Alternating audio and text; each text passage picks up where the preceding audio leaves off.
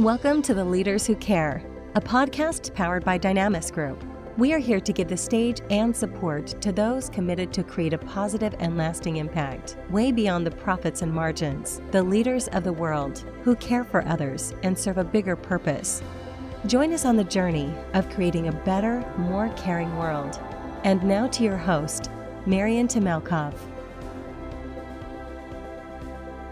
Hello, everyone. First of all, I want to start with a gratitude today. I'm so grateful to God first and to every one of you, and especially to having a special guest today, James. Thank you for making the time. As you know, we are on a mission, actually on the Leaders Who Care, to bring some of the most caring leaders from every corner of the world. And thank you for making the time, because you have a fascinating story that I would like to really can't wait to share and discuss with you, as there's so many lessons there and there's so much value, especially for people that are in transformation, that really want to get ahead. And what you've done is fantastic. But first of all, welcome and thank you really for making the time today. Marian, thank you. And it's always an honor to be able to have the opportunity to speak with you, but I'm excited to be on your show. So thank you. I truly appreciate it. I'm humbled by this experience. Thank you, James.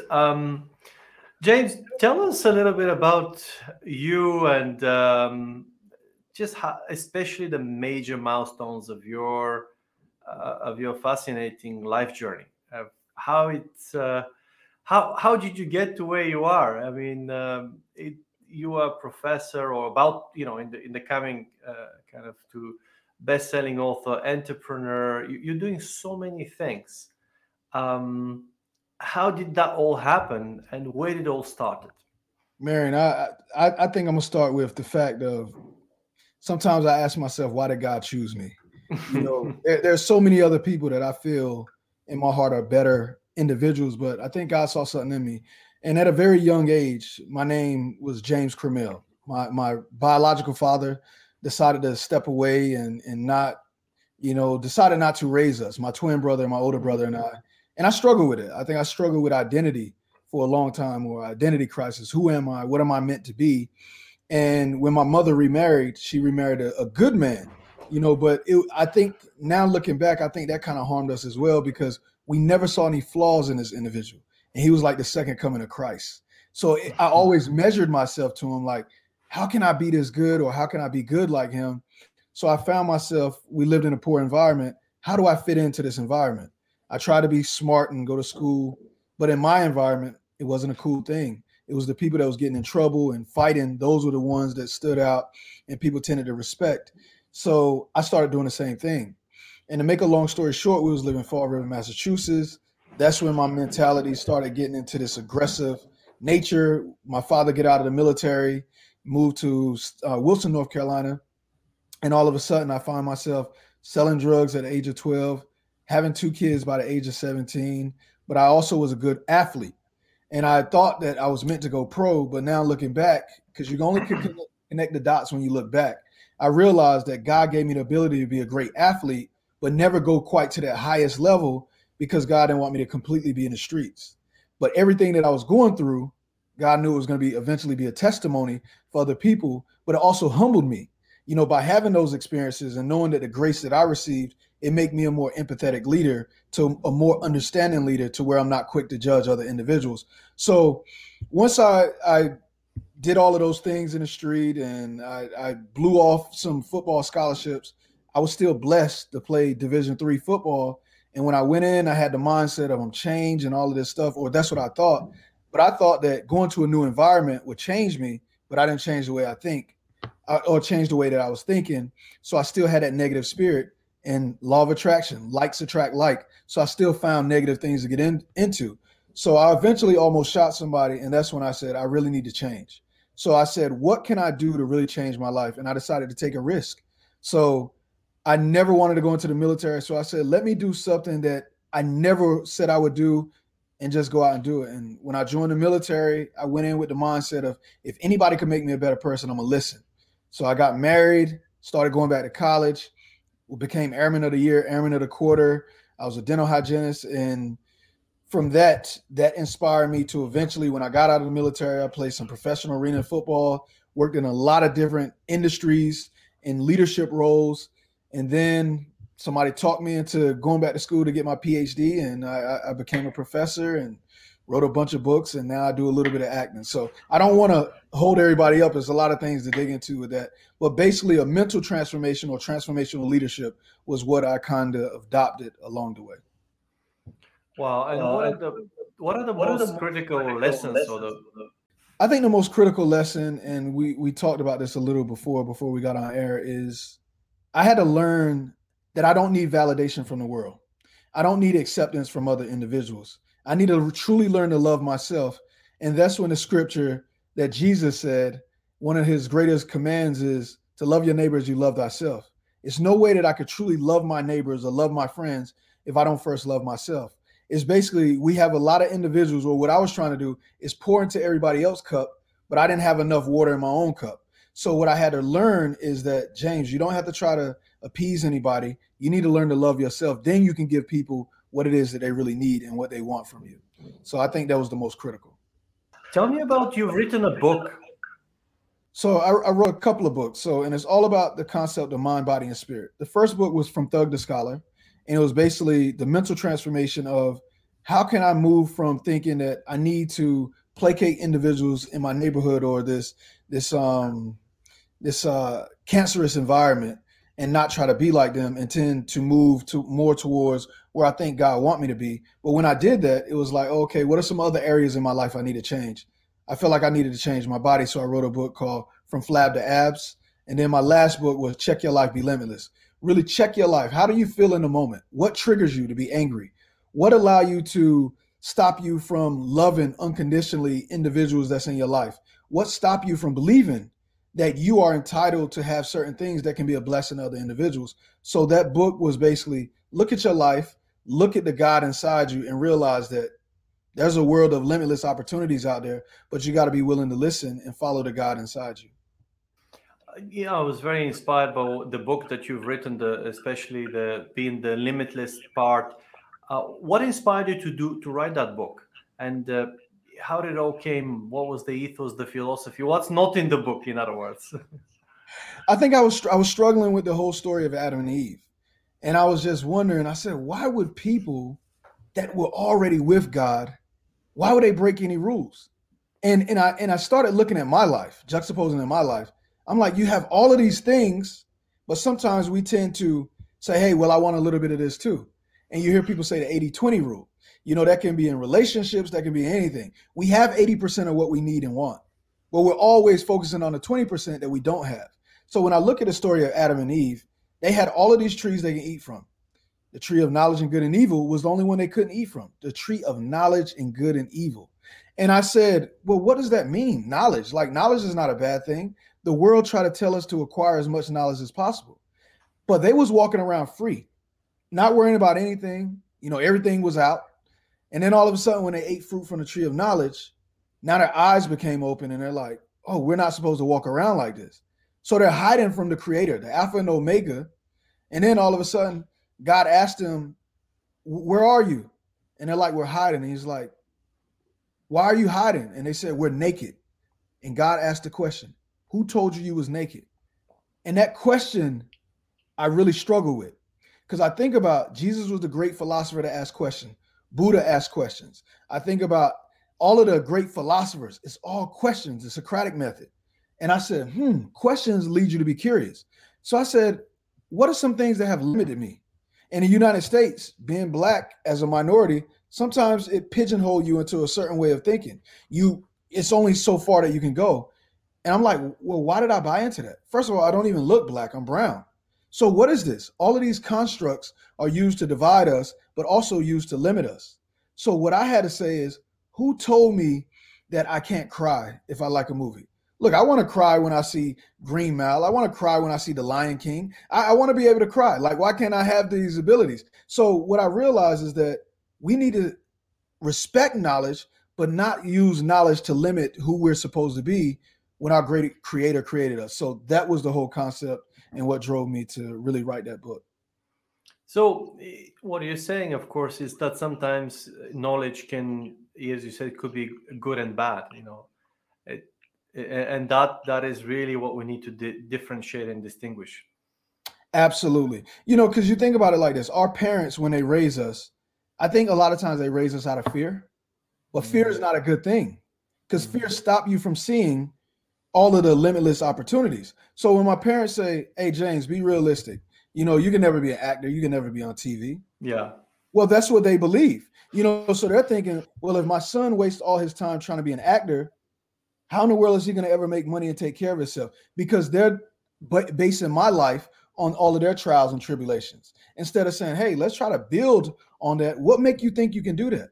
Like, what is God really leading you to do? What is your intuitive spirit telling you that it is that you should do? But a lot of times we raise out of fear. So what I had to realize is their dreams, their hopes, what they believe, it has nothing to do with me. I got to dream beyond that. And I think that's the whole problem when we live this limited life.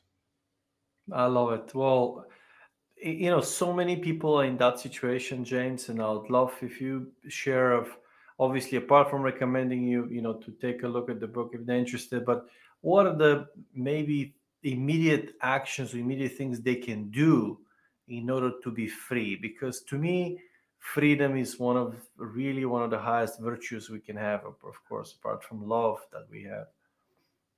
I think the first thing you do is you got to ask yourself questions. For example, it was 2 fears that I had to overcome. I had to overcome the fear of heights, and I had to overcome the fear of dogs. And some people say, well, why in the world were you ever afraid of those things? And I think I was afraid of heights and dogs because my mom was afraid of it. So all of the subliminal messages was to be afraid, to be afraid. And what I had to do is I had to first ask myself a question. Why am I afraid? Like, is that my thought or is that somebody else's thought? Then I say, what is my feeling when I'm on a high building, or I think of heights, or when I see dogs or things of that nature? And then I challenge those fears. And I said, well, it's not going to kill you to stand at the edge of a building. So just stand there. And then you ask yourself these logical questions. Well, James, the only way you're going to fall off the building is if you throw yourself off. James, are you going to throw yourself off the building? Absolutely not. So just feel what it's like and allow yourself to feel the fear. Well, what is the fear doing to you? It's limiting you. So, James, how about just walk a little closer to the edge? Feel it. Okay. And now, James, I need you to do something drastic to face your fear. So I said, okay, what can I do drastically? So I decided to skydive. Most terrifying experience, especially as you're going up in a jet. But once I jumped out and I faced it and I realized, James, at the end of your life, or while you live in this life, there's one thing that's guaranteed: you will die. Once you accept the fact that you will die, now you can face all your fears. So the first thing that I would tell people to do is recognize the fear, be aware of it. What is your awareness level of it? What is your anxiety? What is your reasoning for it? And then you got to find a way to face the fear.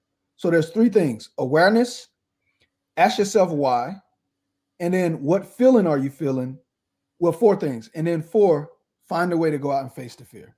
So those are the things that I would tell people to do that they can do right now. Thank you, James. I also encourage and concur. Of course, it's the best ways to the way I silence the doubt whatever, because that happens even in athlete's mind, is with 2 things. I basically silence the doubt with immediate action and success. When you take immediate action and then you basically have success, the next time the mind is saying, should I doubt again? Oh, well, look what happened last time. It didn't work out. So, and that's what a lot of people do, take an action pretty much instantaneously. Because if you don't, when you sleep, those worries will come into your sleep. If you take an action during the day, you've seen improvement, then it's out. They will not. So thank you for sharing that example. It's fantastic. So it's really great to hear. James, you also have a family, and you had 2 children at the age of 17. Yes. Wow. I mean, that's, first of all, I guess probably not a lot of experience raising children, softly said, understated. But you are a child raising a child. In other words, how did you manage that? because that's really very tough, especially with parents. And how many children do you have today? So I have a total of 4 children, and I will say this. I want Wow. to preface it with this. It's tougher for young ladies by far. The baby live with them 24/7, so I don't want to sit here and make it seem like my experience is tougher than any woman. I respect what women do, and these young ladies that I got pregnant, unfortunately, they never graduated from high school. So, and I have to take ownership that I played a role in that, because I laid with them, had sex with them, things of that nature. They had 2 kids. And of course, we all have free will. They had decisions to make, but I still believe that I played a role in that. So those 2 kids that I had at a young age, my oldest daughter, our relationship is still sort of something that need to be massaged out. She faced a lot of difficult challenges. She may feel a certain way, and some of it she could rightfully feel that way, but it's not where it need to be. My other daughter, we have a pretty good relationship. She's doing great things with going to hair school and things of that nature. The 2 kids I have with my wife, it's a little different, a little bit more structured environment, a little bit more mature as a father, a little bit more stable in what it is, trying to guide them the right way. So they benefited. And the reason why I'm sharing it is because this is not about how to do things spiritually. It's just logically, when you're having kids with people you love, there's going to be more love in that environment. When you're planning kids, it's going to be more thoughtful and logical decision making that goes into raising those kids. So it's not an easy process. It's not an easy thing. But I think things like that happen to me the same way as selling drugs, and things I chose. I'm not going to say happen because I decided to go make those decisions. It's stories that I can share with other people. So hopefully they make better decisions and don't have to follow the same path that I follow in, because there is no perfect life. Everybody's going to have struggles and things that they have to deal with, but you got to be okay with it. And you can't beat yourself up and say, oh, why me? Because I don't want this to be anybody else. I don't want this to be you, Marion, or anybody else that I know that have to deal with this. But it is something that I did at a young age. And it was, with 2 ladies. I didn't want to have the kids, but when I had the kids, I really fell in love with them and, tried as hard as I could from my limited knowledge to raise them. But it was very, very difficult. And it was very, very intimidating, but I think at the same time, it motivated me, because I realized I still had 2 kids I had to take care of financially, emotionally. So I had to make sure that I made the best decisions to where that I can always be in a position to take care of them. They say that kids shaped you, and more often than not, of course, make you a better father, better parent, or a mom, and you learn a lot. But it's difficult to predict, and especially when you're going through hardship and what you have done. What would you have done, if you were your 17 years old or 16 years old self, because you started quite early, and nobody was last 20 years old. What would you do perhaps differently if you had that moment to reflect? What decisions would you have taken? I would say this because of what I know now, and then it may come off contradictory what I say afterwards. What I know now, I would have waited until I found out who I was before I ever had sex, period. I would have learned to love myself, and I would learn to not use sex as just some object or thing that feels good, or use sex as something to make me feel good, because I got validation from girls liking me, from girls wanting to have sex with me. It gave me validation. I'm not telling anybody to wait till they get married, but I think if you have sex, it should be your decision that you make. And a woman shouldn't make it because her man say, hey, you love me. If you love me, do this. Or a person shouldn't do it because it's going to make them just feel more value in life. It should be something that you decide to do. So I would have waited. However, if I would have waited, I don't know if I would be as conscious in my thought now. I don't know if I would be as empathetic, to other people in their situations, or as understanding. So I think I was the person that was chose for this. What does it say? God doesn't put more on you than what you're able to bear. And this is my burden that I have to bear. So I would definitely change things, knowing what I know now. However, I don't think it would have put me in a very good place if I never went through that struggle. And I say this because outside of ever being tempted by women, there's no issues that I really struggle with. I'm not a person that need to drink. I don't need to gamble or any. So I think everybody has their own things that they need that make them say, hey, God, I still need you. I'm very flawed. So I think that's something that I needed to deal with realistically. Oh, fantastic, James. Thank you so much for sharing that. We have a question here from somebody we both really respect and know, Stoyan. James, in your book, you mentioned that a moment in which you almost shot a person, and that moment was really pivotal in your journey of transformation. Can you share that story? Was it a hard change in your mindset and environment? How did you almost make that decision? And especially for people who are really in situation of thinking, hey, how can I do better? How can I really transform? Absolutely. I would say great question, Storian.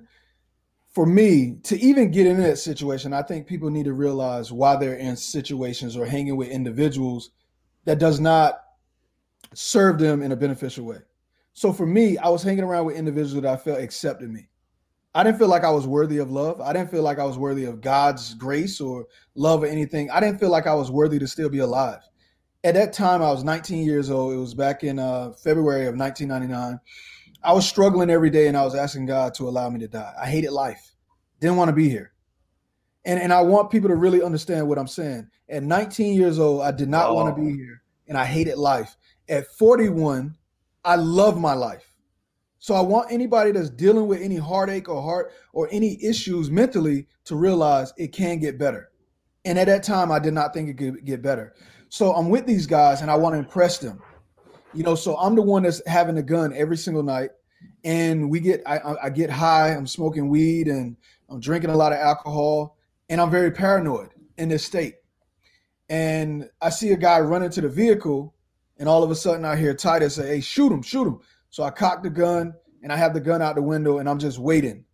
And I'm trying to get aim. I'm really trying to aim at this person and I can't really see clearly. And then by the time I'm about to shoot, he said, no, that's my boy. And at that time, I realized I really was probably going to shoot this person.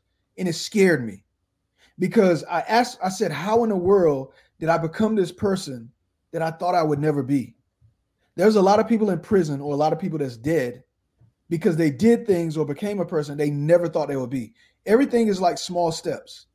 And it's like how you have a little bit of yeast can destroy, bread or dough or anything like that. Little bit of bad behaviors add up and it festers. And all of a sudden you become a person you don't want to be. For me, it scared me so much that I said, this is not who I'm going to be. This is not my inherent truth. This is not who I was put on this earth to be. And I don't know who I'm supposed to be. And I'm saying this because I want people to understand it's not a bad thing if you don't know who you're supposed to be. I think when you're really seeking, you're still realizing I'm not a professor. I'm not an author. I'm not a speaker. I'm just a person living a limitless life. So whatever the universe lead me to do, I'm going to do. So it's not a bad place to be in. But I said, you know what? I don't want to be what the world think I should be. And that's a thug.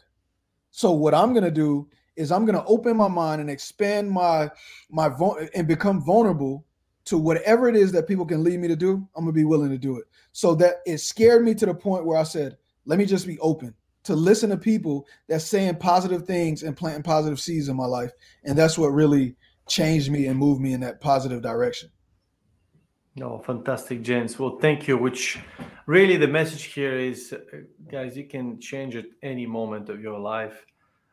There's a lot of goodness coming, especially if you suffered, if you're really feeling alone, if you're feeling that you don't want to live or lost passion for life, you can have passion for life. You can bring back passion for life. For me personally, I can speak. God gives me that passion, and I don't know for others, but there's many things that can inspire you to do things, to really get back. And James, you're doing so much today. Tell us about, just that story, kind of paint a picture of where you were. And what about now? What do you do? How is your activities today and all the things you involve? Tell us about really that love you have, that passion you have for life today. Or what is it inspired by? It's honestly inspired by God, and it's inspired by the fact that today could be my last day. So I have this saying that I say every single day. And when you break it down, there's so much power in it. I say today is a glorious day. And for 86,400 seconds, I will give my excellence and my best until I'm laid to rest. I'm abundantly blessed and never stressed. be better than your best, and never rest on your last success. Check your life, be limitless. I get excited that I get to meet people. I love people. It doesn't matter what they look like, where they come from. I love people.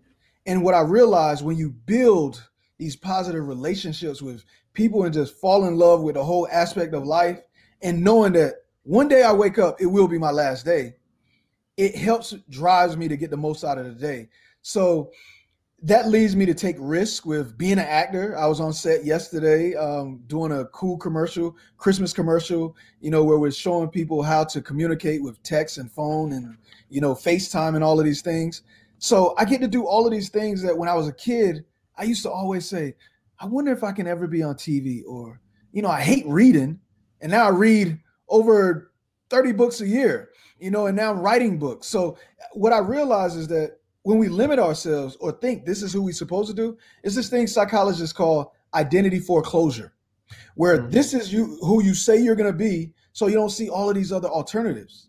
So for me, I don't have any identity foreclosure.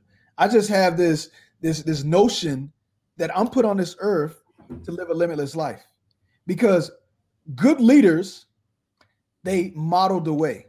If we want people to do the same thing, we got to be willing to model the behavior. So if I'm saying you got to live a limitless life, people should look at me and say, man, this guy is doing a lot of things.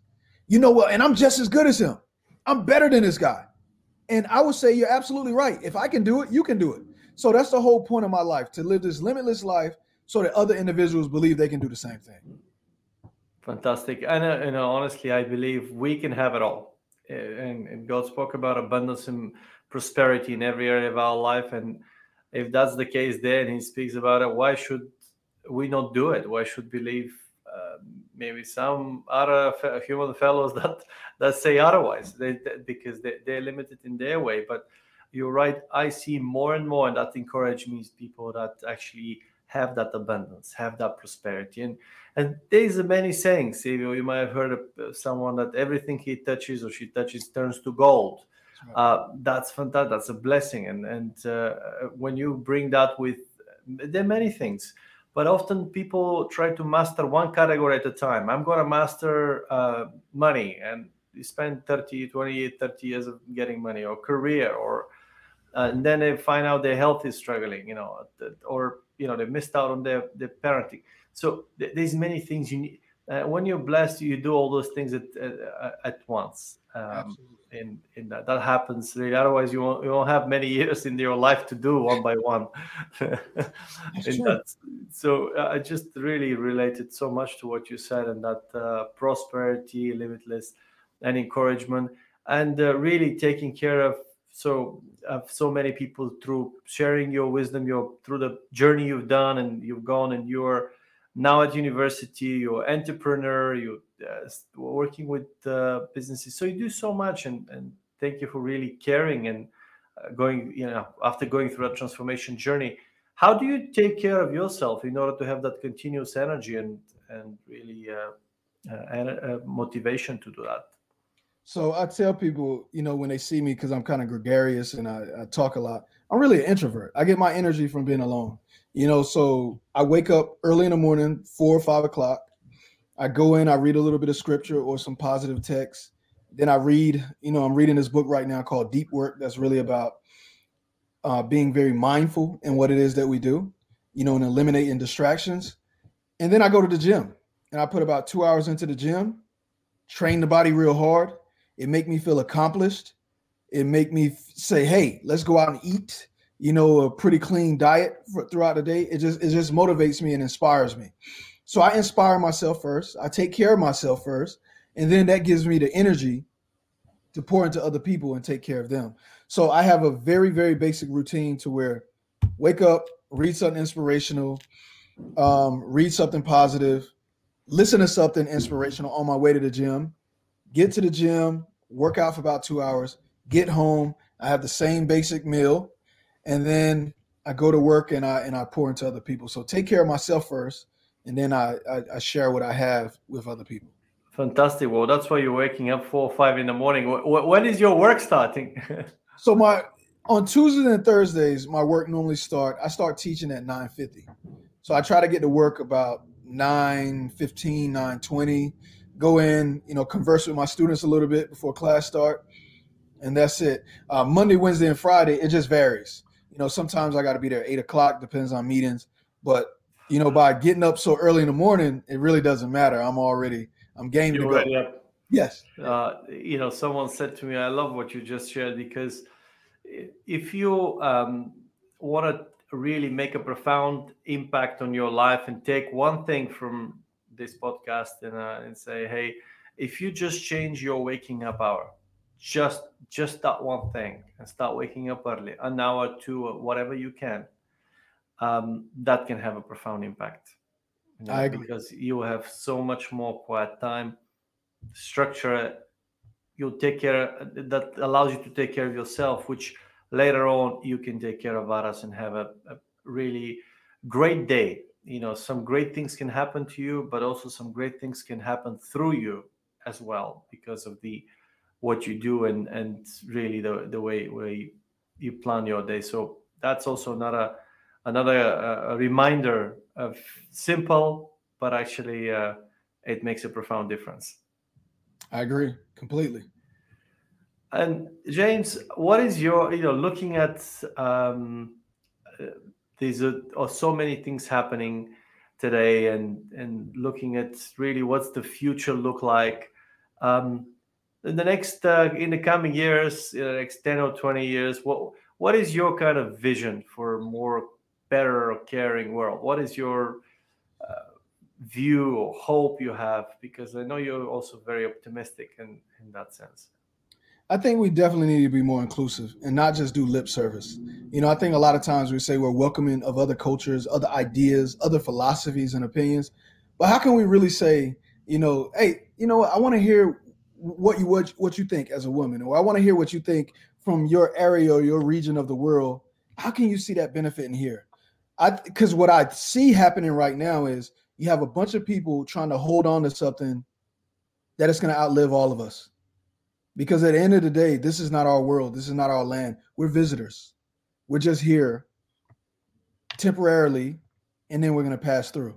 So I feel like the more that we have people sort of thinking on that level, then the more that we will be able to really, or sensuate beings, the more sensuate beings we have thinking on that level, we'll create a high enough frequency to where we say, hey, Bulgaria is me. And then Bulgarians say, hey, no, U.S. is me. And then we will start really expanding our world to all of these different regions and say, no, that's my brother and sister over there. But we need to have people that have more experiences and get outside of their little silo or their echo chambers where they're just hearing everything that they want to hear, that reiterate everything they learn. I think once we expand people's thinking and expand our worlds to where we can really touch each other and feel each other, I think we can truly have an inclusive world. And, we say inclusivity, here in the United States, but I think we need to have an inclusive world where we open up and just connect with everybody and really love the way other people feel about God, love the other way people feel about who they desire to love and all of those things. And I think once we have that mindset, I think we'll be able to have more grace and understanding for all cultures. Fantastic. Beauty in all the cultures. Absolutely. And what about really when you look at the way things work out, and when people have all this inclusivity? I love what you just said. Traveling, obviously, with Corona, we have to kind of take that into account. And there's a lot of tough years and that people have gone through. But also, I'm sure there's a lot of goodness coming our way. I mean, seeing some profound differences. Some people already started to, take really that as a great time to self-improve, to develop themselves, to, when you're locked up, rather than just feeling self-pity and missing those things, start thinking, what can I do in that time? Maybe I could work on myself and go to the gym and become an athlete. Maybe I could do some work on the house. Maybe I can spend make up the time I miss with my children and see what they need. How can I prepare and become a better father, better husband, better leader, whatever, better servant? Whatever you do, you can self-improve, and I think that is really so important. And I like what you said of really becoming more inclusive and travel the. So what we should be anticipating is getting out, more travel, getting out of our bubbles.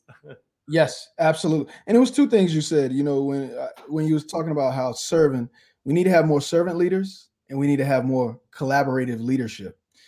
How can we really connect and get everybody philosophies and opinions in? And I tell people, I'm using a little story. It's kind of a microcosm of what I see in the world. I was with one of my colleagues in New York, and this was at a time where I was drinking, and we're leaving a bar, and she looked at me, very intently, and she said, "Are you ever afraid?" And I said, "Afraid of what?" And she said, "Are you afraid, to walk at night when you leave the bar?" And I, no thought to it, I was like, "No, I'm not afraid." And then all of a sudden it hit me. And I looked at her and I said, "Are you?" And she said, "Every night." And it made me realize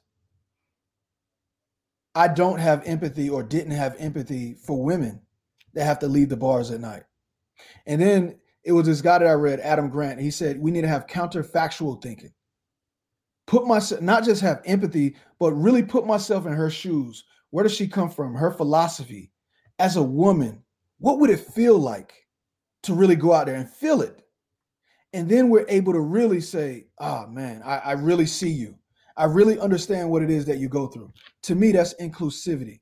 That's really being able to understand each other. I should be able to understand my brothers in Turkey, understand my brothers in India, China and whatever, and really try to say, I want to know what it is that you see on a day-to-day basis. And now that will really create this caring leadership. But a lot of times we say things, but a lot of times, like our leaders here in the States, they haven't really experienced poverty. Some of them was, well into their 60s. What do they know about being a 20 or 30-year-old or 40-year-old? They're so far removed from that.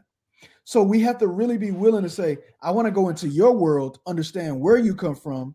So now I can start speaking and being the voice for you. And to me, I think that's what we need to really create a world of caring leaders and an inclusive environment that's willing and accepting of everyone.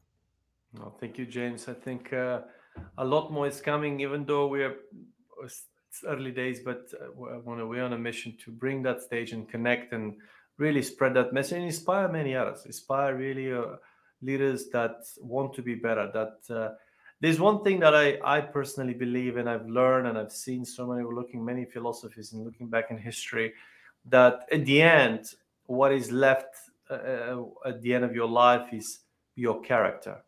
So who do you become? Whenever you go to heaven, and only your character will. Everything else, as you really said, stays here. Right. We're renting, or we're just here for a period of time. Don't know for how long, but whatever we're here to serve and make a positive difference. And also, what is exciting is to develop, to grow. And that's personally very, very exciting, because your character, and how nice it is to go from the situation where you were to where you are.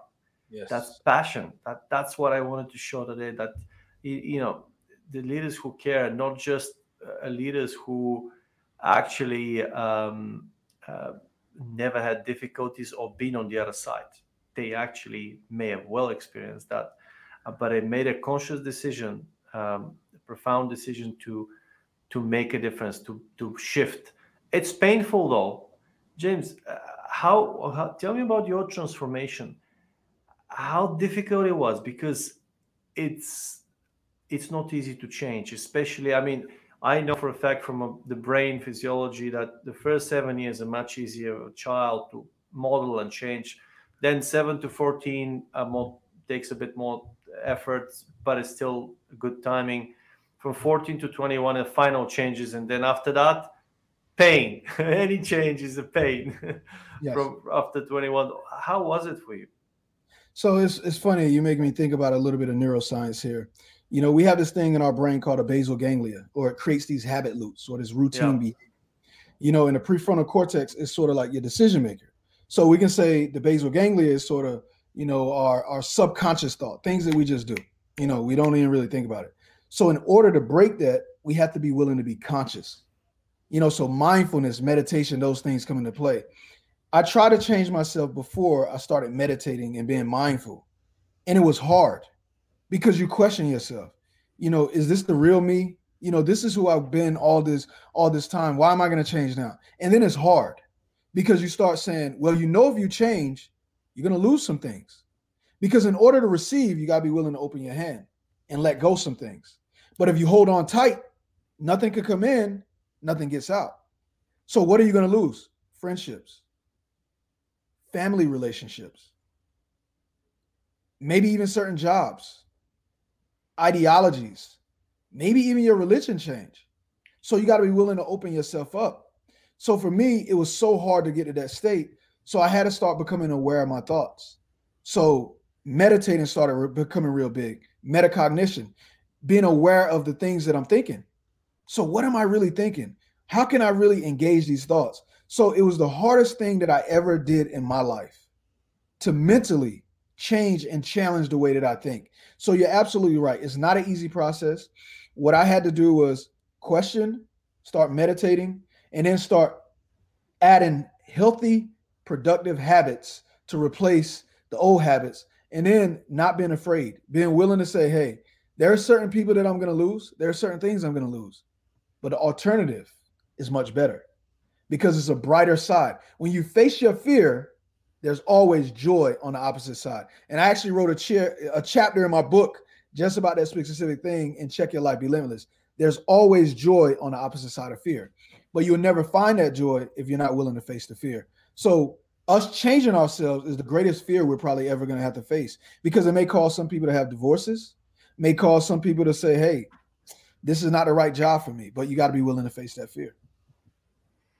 James, thank you. Really, that's so important. You're touching on something very critical here. I still remember, if you can, that's like really conquering yourself, or really getting really understanding and being in full control. That is fantastic if you're able to achieve, and be in that state. It takes a lot of effort, you're right, but as you said, on the other side is joy and a life full of wonders, really, if you think about it. Especially if you have God's blessing, you will have that. Absolutely. It starts with Him, but you need to put in your own really efforts to do that. And well, first of all, thank you so much, really, for making that time today and this fantastic insights and lessons from your own journey. Of course, our mission is to give stage to leaders who care like you, to share their life journey and also the wisdom and lessons they've learned throughout, so they can serve many others, especially that's the beginning of their journey, or maybe they are in the midst of crisis. And James, any final kind of comments or words that you want to share that are really important or way important for you? Yeah, so I want to say something about joy real quick. Joy is different from happiness. Happiness is a feeling that we chase. Joy is something that even when so-called bad is going on, we're able to find contentment in that situation. So that's the thing that I think we should really focus on. So what I want to leave people with is be aware of what it is that you're feeling, be aware of what it is that you're thinking, and always try to make sure that you focus on positive thoughts, even in situations that does not feel ideal, because then it will create a positive outcome.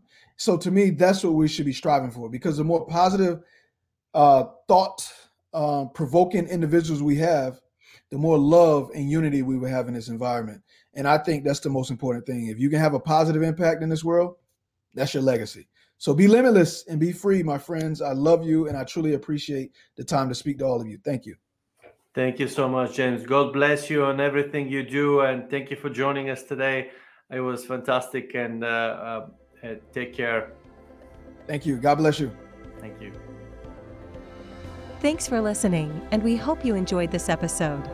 Find out more about the leaders who care across the main social media channels, and help us spread the care culture in your own community, first by taking care of yourself, and then of others around you.